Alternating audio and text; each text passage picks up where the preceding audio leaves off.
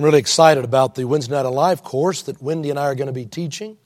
I've started working on what I want to be able to say, and as we go back and look at the Reformation, the reformation of the church, it took place October the 31st, 1517. 500 years ago, this year was the beginning of the Protestant Reformation. And for us to be also looking at the reformation of the United Methodist Church and issues that we may be facing in these next few years. So it's going to be an interesting time as we go through this. But as I was doing all my work and study, of course, I was looking at John Wesley, the founder of the United Methodist Church, or the Methodist Church. And as I was looking at John Wesley, I came across a great story. Turned out it was on January the 1st, 1783. On New Year's Day, he would write in his journal and say, "Whether this is my last year or no, I intend to make it my best." And I thought, how about that? Here's this man, the founder of our Methodist Church, coming to New Year's Day. He's writing down his New Year's resolutions. He's writing down his dreams and his goals for the next year. And he intends to make that next year his very best. Now, one of the things that struck me was, if you know John Wesley, you may remember he was born in 1703. So on January 1, 1783, he was 80 years old. 80 years old when he's able to say, "Whether this be my last year or no, I intend to make it my best." That's what I was thinking about this week as I met with a friend of mine. She's in her 20s. We were talking about life, talking about dreams, the importance of having goals, figuring out what you want to do and where you want to go. I remember when I was in my 20s and I was having my dreams, very much thinking about what are those goals? What do I want to accomplish and do? And I realized, it's important in your 20s to have your dreams and to set your goals. It's also important in your 40s and your 60s and your 80s. As John Wesley would say, "Whether this be my last year or no, I intend to make it my best." So you and I come to the beginning of 2017.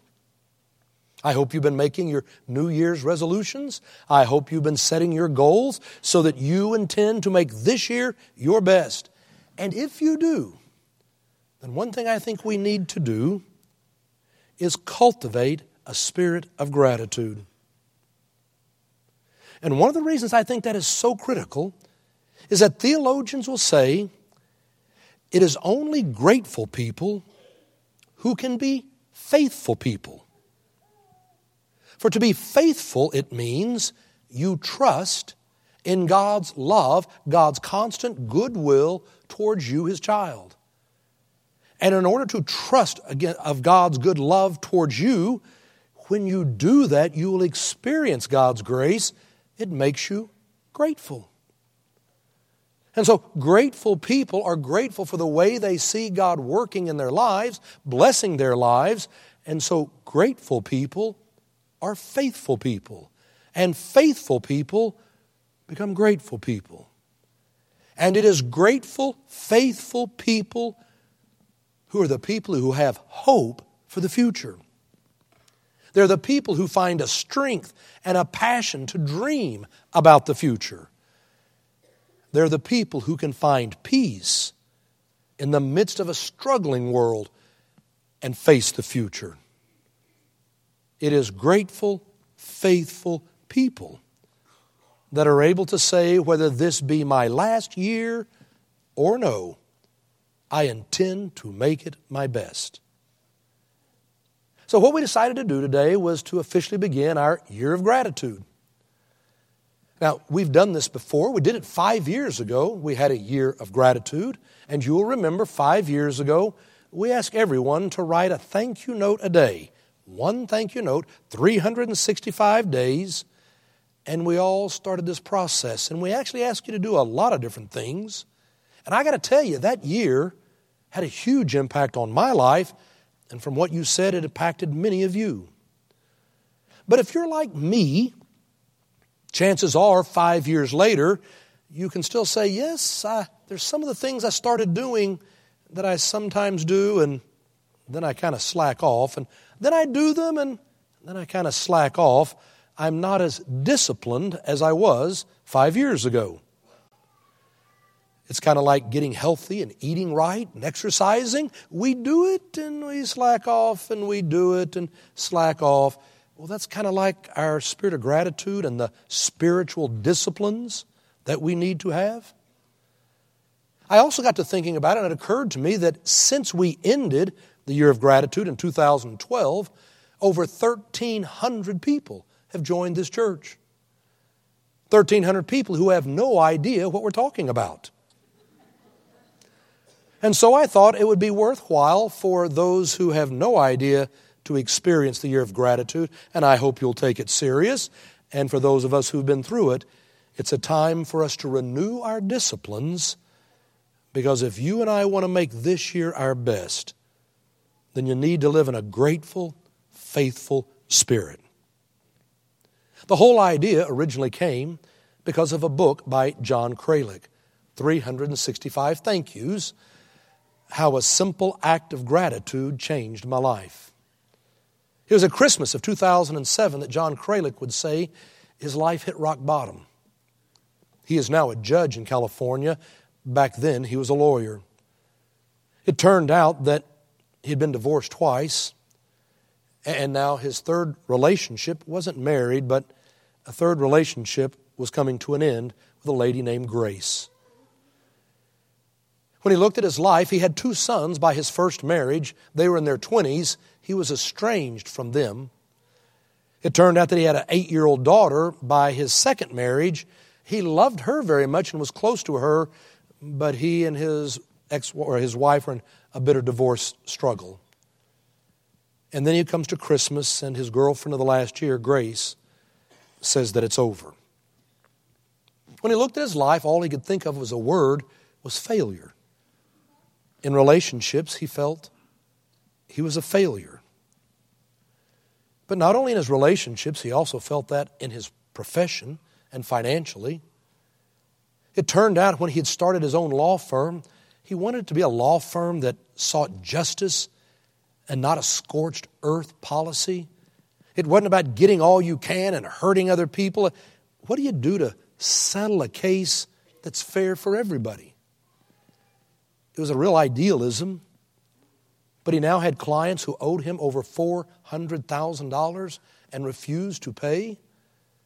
And so now he found himself in 2007 and the economic downturn coming on, facing bankruptcy, working 60 hours a week to try to pay the payroll. He was making nothing, living in a small, rundown apartment while providing homes for his other families. No, he looked in the mirror, and what he saw was a 52-year-old man who was overweight by 40 pounds, pasty, a failure in relationships, business, finances, having gone through his savings, and alone. Spent Christmas Day alone, spent New Year's Eve alone. And then on New Year's Day, he decided to go for a hike up in the hills above Pasadena, California, where he lived. And he went for that hike up into those hills, and he got lost. And he stopped finally, and he thought it wasn't missing on him, lost on him, the symbolism. He wasn't just lost physically at this moment. This was the statement of his life. He was lost. And so he sat down on a rock looking down over Pasadena, California, and lo and behold, the Tournament of Roses parade was going on. And while sitting there on a rock looking over Pasadena, he suddenly heard this voice, loud and clear, say, "If you cannot be grateful for the things you have, you will never receive the things you want." Now, John said he wasn't a particularly spiritual person. He wasn't in the habit of hearing voices, and it was so loud and clear it got his attention. And he sat there and started thinking about it, and he thought the things that he desired, it really wasn't material things. He wanted to love and be loved. He wanted to know joy, some peace, happiness, meaning in his work. And while sitting there, he heard the voice again. If you cannot be grateful for the things you have, you will never receive the things you want. And suddenly, he thought about his grandfather. Hadn't thought about his grandfather in years. His grandfather was long dead. Turned out that his grandfather had fought in World War I. By 1960, when John was 5, his grandfather by then had 24 grandchildren. He'd been very successful. So successful he was retired. He loved to play golf and watch on TV. But in 1960, he wanted to teach his grandchildren an important lesson. And so he gave them a silver dollar. And John said at 5 years old, getting a silver dollar in 1960, that was a lot of money. And when you looked at it as a kid, it looked huge. And his grandfather said, if you write me a thank you note, I'll send you another one. And so he wrote a thank you note, and his grandfather sent him a second one. And he said that was more than 45 years ago, and he hadn't thought about it until that moment. He had never written his grandfather a thank you note for that next silver dollar, and so he never got a third one. The whole lesson had missed him. He had failed to understand what his grandfather was trying to teach him. Suddenly, he had this inspired idea that he found himself enthusiastic about. What if I wrote a thank you note a day for the next 365 days for the next year? Because if the voice is right, if I would do that, I will be different a year from now. The things that I want. He decided to do it. The problem was, he thought, what do I have to be grateful for? His life was a mess. He was at rock bottom. Well, I can tell you, he did write a thank you note a day for the next year. And that act of expressing gratitude had the effect exactly as the voice said. It would change his life. And the book that he wrote was about all these things that would happen as he began to grow in a spirit of gratitude. I don't want to talk about all those right now. I want to just jump ahead to that fall as his life had begun to evolve, and I want to read you what he had to say. I had considered myself something of an atheist for years, but I started going to church that fall. The music was beautifully delivered with professional quality and genuine enthusiasm. The dominant message was that grace was still available to everyone, even to me. From the process of writing thank you notes, I had developed a notion of being blessed with grace that was meaningful to me. And I could see this grace and these blessings everywhere. In my sons, daughters, siblings, friends, colleagues, for just a few of more than 100 examples where I had not seen them before. What John Kralik discovered was, as he began a year of growing in gratitude, it also began a journey of faith. Because as theologians say, grateful people are faithful people. And faithful people are grateful people. And it's as grateful, faithful people, you and I find the strength and the power to dream a new dream so that whether this be our last year or no, we are determined to make it our best. So I want us to start a year of gratitude. And we're going to do many different things throughout this year, one of which we're going to be trying to write a thank you note a day.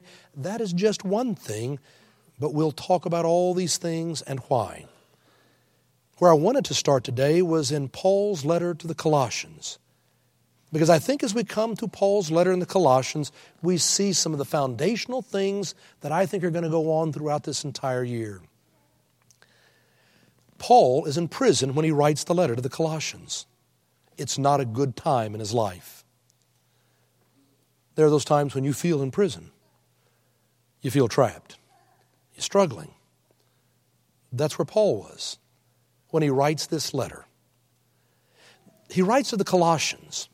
Now, some of you have been on trips and have gone to Ephesus there in Turkey, a wonderful city. You've seen it excavated. Well, Colossae is about 100 miles to the east of Ephesus there in Turkey. Paul had never been there. He did not start this church as he did so many.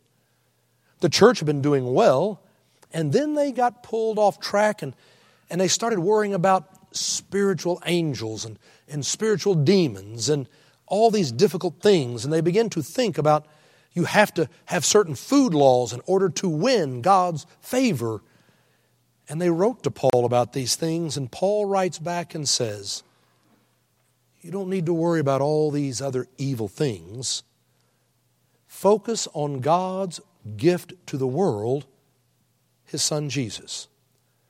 And if you focus on the gift of God's grace that comes to you, all these other things are okay. And there's nothing you have to do to earn God's grace.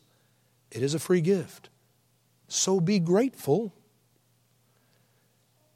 Pray and give thanks. And then I love what Paul had to say. And pray for us also, that God may open to us a door for the word to declare the mystery of Christ, on account of which I am in prison, that I may make it clear as I ought to speak. Paul is in prison, and he's saying, pray for me so that I can figure out what's the best way for me to be able to speak about the gospel and know the right way to do it. It's like Paul is on New Year's Day and saying, whether this is my last year or no, I'm determined to make it my best. So pray for me so that I can know the best way to go about doing it. That's where you and I are going to start today. I want us to make this year our very best as we seek to become grateful, faithful people. And there's just two things I want us to see from Paul this morning. First of all, Paul says, continue steadfastly in prayer, being watchful in it with thanksgiving. What an important statement. Be constant in prayer, being watchful in it, in your prayers, with thanksgiving. When we go back and we look at the letters Paul wrote in prison, because there's a number, if you find the letters Paul wrote in prison, there's always a section on the things he is grateful for. He's not happy about being in prison. It's not what he wants. But in all circumstances, he still can find things for which to be grateful. Be constant in your prayers and be watchful in them for thanksgiving. If you're not careful, your prayers can become nothing but prayers of petition for all your problems and needs and fears. Those are great prayers to have, but Paul would say you need to watch for thanksgiving in your prayers. Are you aware of the ways that you have been blessed? Sarah Ban Breathnach is a lady who years ago was one of those who found herself feeling in prison. She felt trapped. She felt her life was empty. She looked happy on the outside, looked perfect. We all know how to put on that view, look perfect. And yet on the inside, you're dying.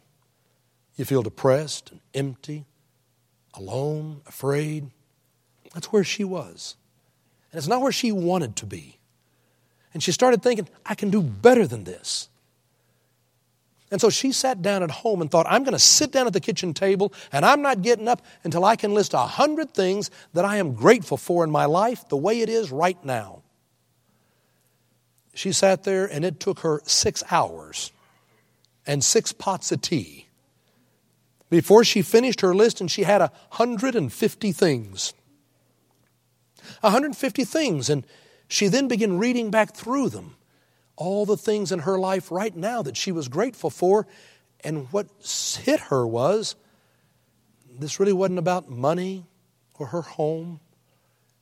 It was about family, love and friends and beauty. She looked through the list of all the things she could be grateful for right now and came to a fascinating realization, and she would write, all that I have is all that I need, and all that I need is an awareness of all that I have. It's what we lose. All that I had was all that I need. And all that I need is an awareness of all that I have. So what she began to do, she started writing down 5 things every night before she went to bed that she was grateful for. She kept the journal. It became a gratitude journal. We talked about this 5 years ago. Many of us did it. Are you still keeping a gratitude journal? Or do we need to renew a discipline? She would keep her journal. It began to change her life. She wrote a book entitled Simple Abundance. Another lady read it named Oprah, who then brought it onto her show as her book of the Club of the Month. It went crazy. And so Sarah now has blessed millions of lives with her concept of simple abundance. All that I have is all that I need, and all that I really need is an awareness of all that I have. So let me tell you what I want us to do. You and I have just come through Advent. And as we came through Advent, you and I made a commitment. We were going to have a daily devotional every day. Church wrote them. I told you how Marcia and I got up every morning extra early, light the fire, turn on the Christmas tree, have the coffee going, and we'd have our devotional time. I hope you did. The question is, why stop? What if for the next 6 weeks, all the way to Lent, I hope you'll do it all year, but let's just say 6 weeks. Let's try for that. For the next 6 weeks, if you make a commitment, you're going to get up every day and have a devotional. And I was in a meeting this last week, and I was sitting there, and we got to talking with as I'm here in our church, and someone said, I love the devotionals that are online. And someone said, well, I use those. Every person sitting in the room was using the daily devotionals here at the church. I had no idea. We produce them. You can go to stlukesokc.org. There is a devotional every day. You can get them emailed to you. Have a devotional. And then have a prayer. And when you have your prayer, what I'm asking is, have 3 things you start with by giving thanks. 3 things you're grateful for, not just 1, 2, 3, but you think of what you're grateful for and you give God thanks for that blessing. And then a second and a third, you think about the blessing and you give God thanks. Then you move on to a prayer petition. Oh God, please help me. Please guide me. Oh God, I don't know what to do. Pray about the needs.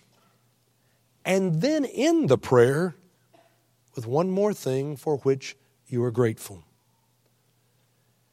Don't just pray the prayers of petition. Start with prayers of gratitude, then your prayers of petition, and then end with a prayer of gratitude. If you would start every day doing that with your little time, it will change the feel and the whole way you begin your day and start to see things. Because the truth of the matter is, all I have is all that I really need. And all I really need is an awareness of all I have. And the way you become aware is giving God thanks. Fundamental to a year of gratitude is pray constantly, keeping watch in it with thanksgiving.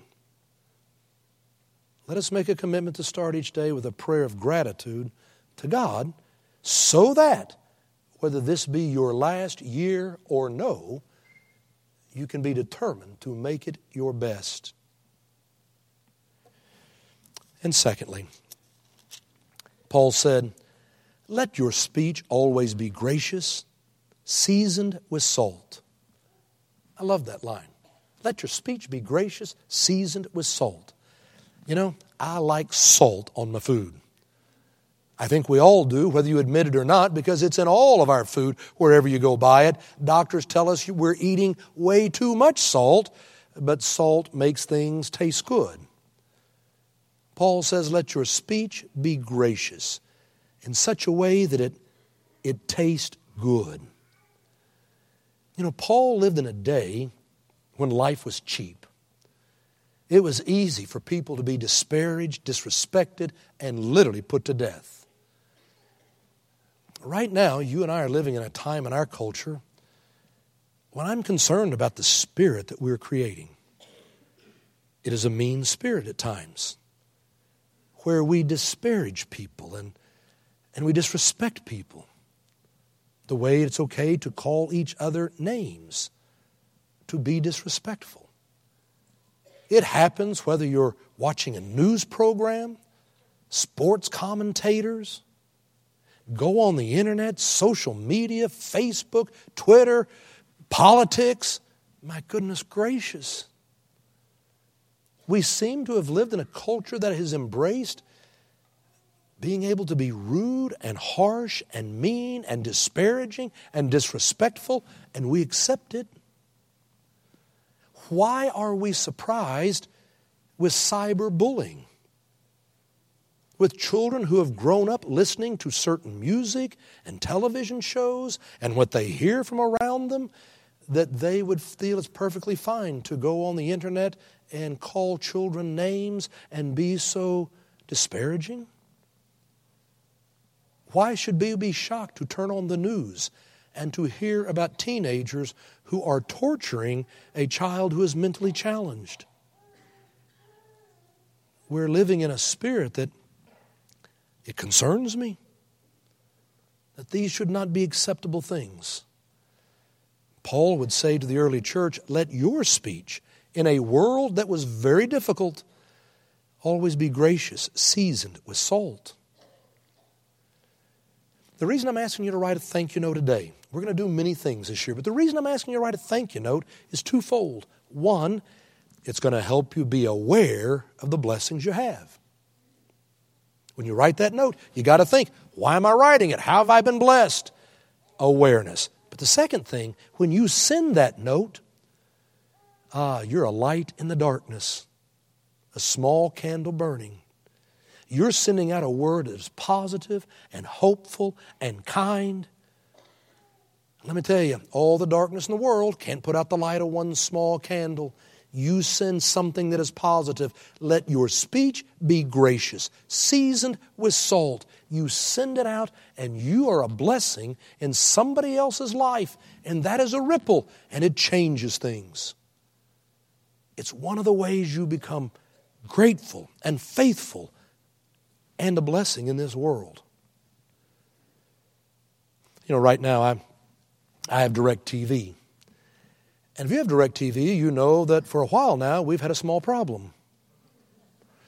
There was a disagreement with KOCO television, Channel 5 here in Oklahoma City, and DirecTV. And in contract negotiations, it broke down, and so DirecTV took KOCO off the air. I was flipping through the channels one day, a week or so ago, and suddenly realized Channel 5 is gone. It's not there. I've been a member, I've been a customer for 20 years, and that really made me angry. I thought, that's not right. I've been paying, I have a contract, it says this is what I'm going to get, I'm not getting it, this isn't right. Made me very unhappy. The truth of the matter was, I wasn't anything I was wanting to see. But the point, the moral point was, I should have been able to.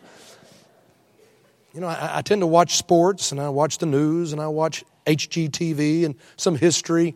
There was nothing I was trying to see on it, but just the fact it wasn't there made me mad. I didn't do anything about it for about a week until when it came to the next Monday, Brent Manning, the director of our communications, shot out an email to me saying, you do realize because they've pulled Channel 5, KOCO, our worship service was not on TV. Now that made me mad. Now what?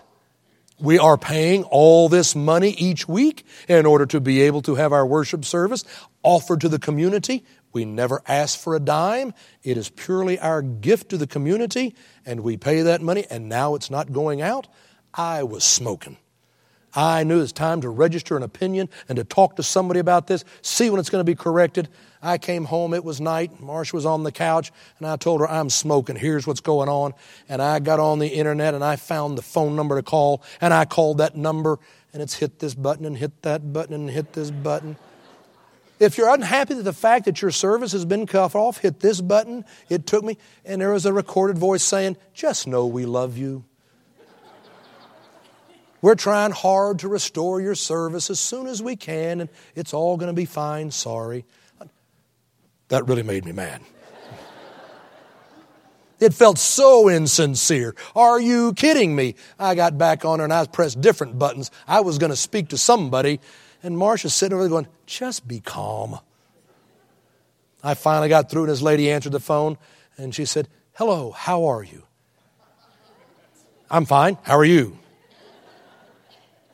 She said, you know, all night long, you're the first person to ask me how I am. Thank you so very much.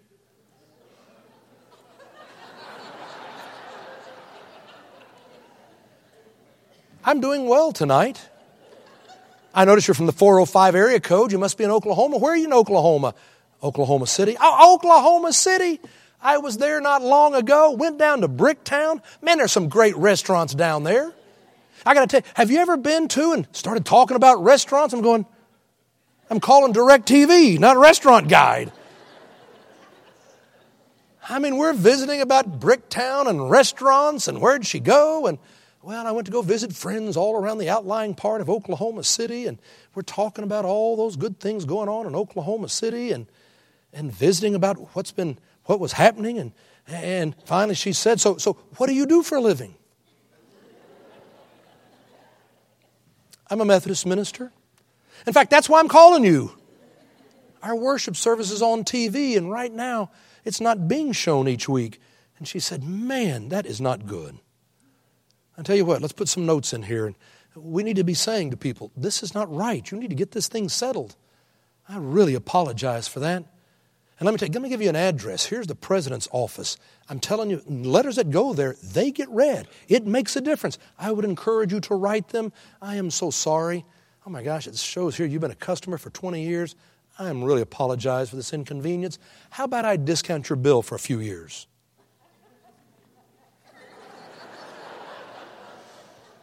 Okay, thanks. Well, I really am sorry you're having all these problems. I'm really hoping this gets solved quickly. You know, I am Baptist. Next time I come in town, I'll come to the Methodist church. I'll come to your church.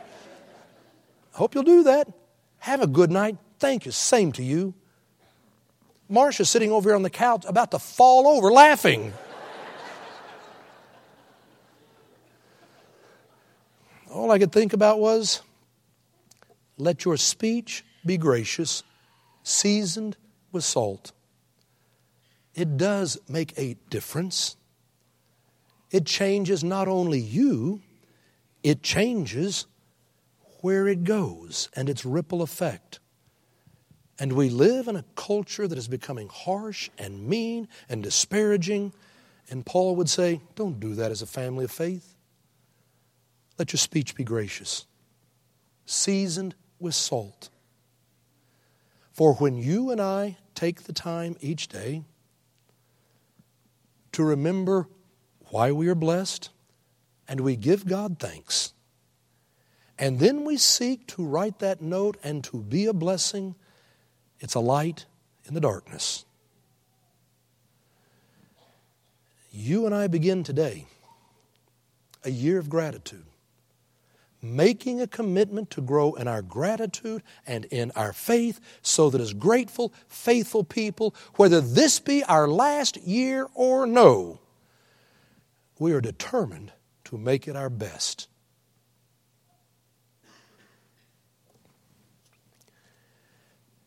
It's in the name of the Father, and the Son, and the Holy Spirit. Amen. Let each of us lift up our own silent prayer.